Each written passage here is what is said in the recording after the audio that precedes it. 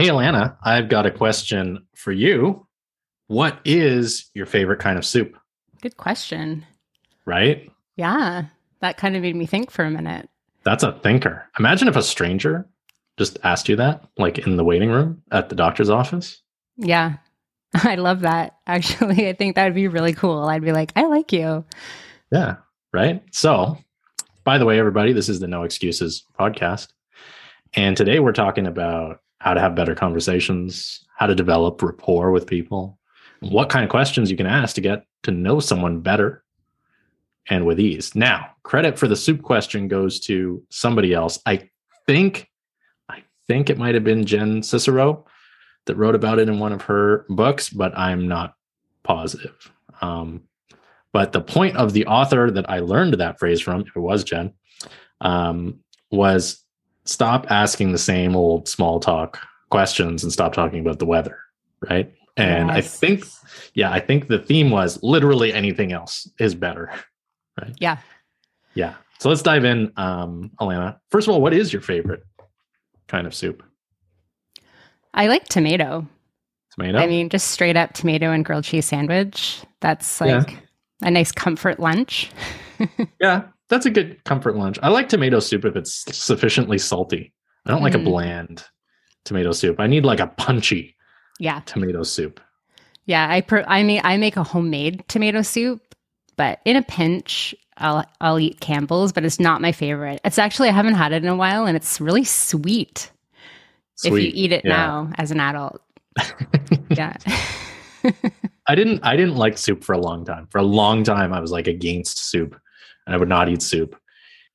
As I've gotten older, I've warmed up to it a little. Like it's still like a every few months kind of thing. I'll have soup. Like it's not even every month, but I tolerate it now.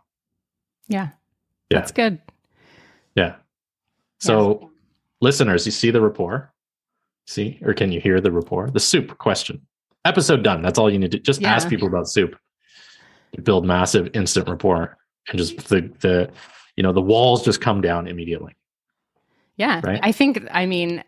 I believe that. I absolutely can't stand, and this should have been in our pet peeve episode.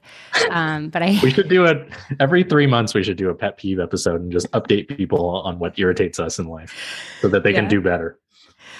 Yeah, it's just like I hate talking about the weather. And I hate it when people are like, "Oh, nice day," or, "How are you?" And then it's just like, "Good, how are you?" "Good, nice day." "Yeah, it's getting hot," or "It's getting cold." I think these are Canadian questions maybe, but they really drive me crazy. And I want to have a real conversation with you if I'm going to be hanging out, or I'm just waiting for my kids, or I'm somewhere.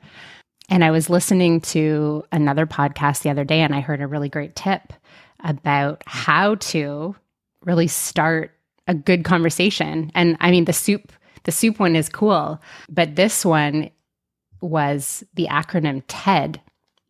So you don't have to use all of them, obviously, but each letter stands for a different thing. So you could be like, "Hey, Ryan, you have a podcast. So tell me what's your podcast all about?" Yeah. So the T is tell me. The E is for explain. So you could, have that conversation where you're like, "Oh, tell me about your podcast." And then you could be like, "Explain to me how you started. What made you want to get started as a podcaster?" Yeah. And then you move on to D, which is for describe. So it could be like, describe what you love, describe how you come up with your topics. And when you have a conversation like this, you can really understand the person a lot better. Like you understand what they're into, what they value, what their beliefs are. And you also get a good understanding of just like who they are, right? Like what they're all about. And you let them lead the conversation. Because at this point, you're asking them something that's important to them, right? Asking them to explain something that means something to them. And people love to talk about themselves, and people feel special when they're being asked questions about things that are important to them. So these questions you basically ask the question, and then the person you're having the conversation with can just talk and talk and talk until you interject with, oh, tell me more about that. Or, describe that, that was like for you. It's a really easy way to just start a really interesting conversation with somebody. I like it. So the acronym is TED.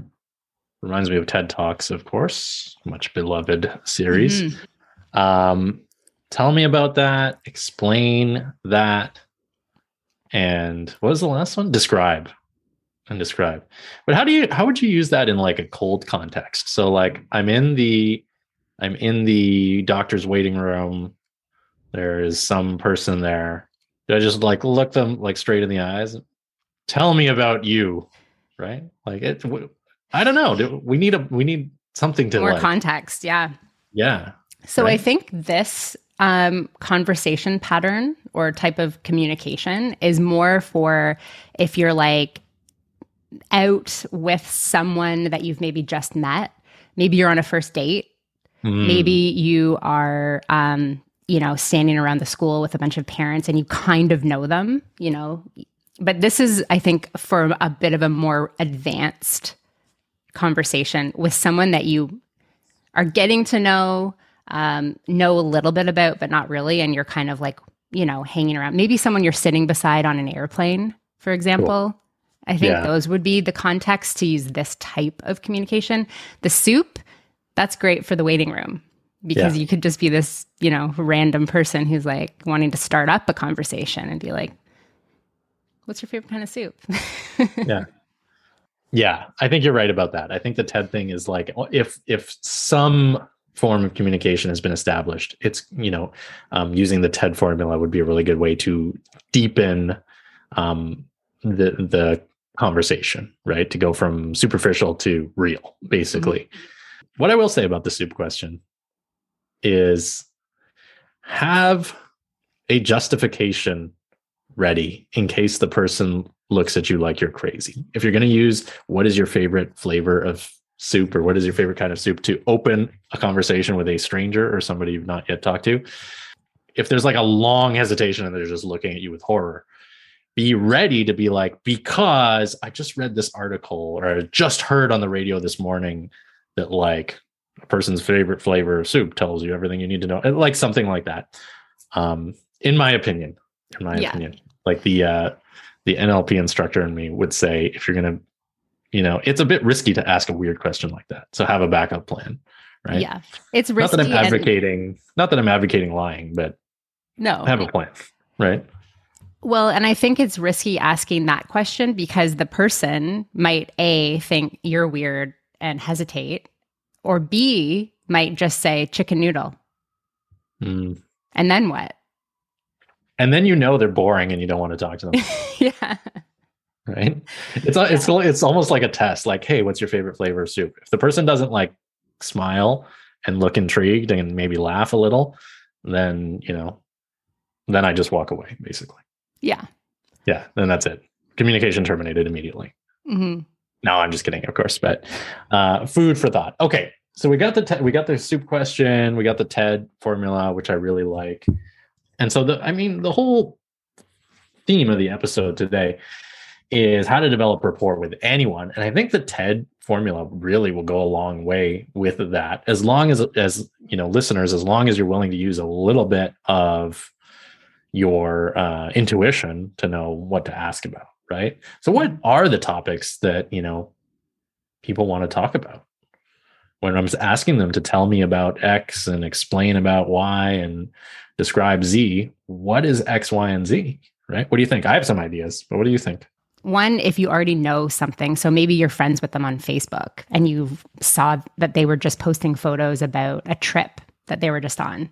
So you could, if you run into them or you're waiting and you sort of know them, you could say, oh, I saw that you were on a trip recently. I noticed on Facebook you were on a trip recently. Tell me about that. How was it? That's one way that you could start off. But I think, you need to have a little bit of something. The other thing I would say too, and this is a question that I ask people, is just like, what's new and exciting? What's going on? Or, how was your day?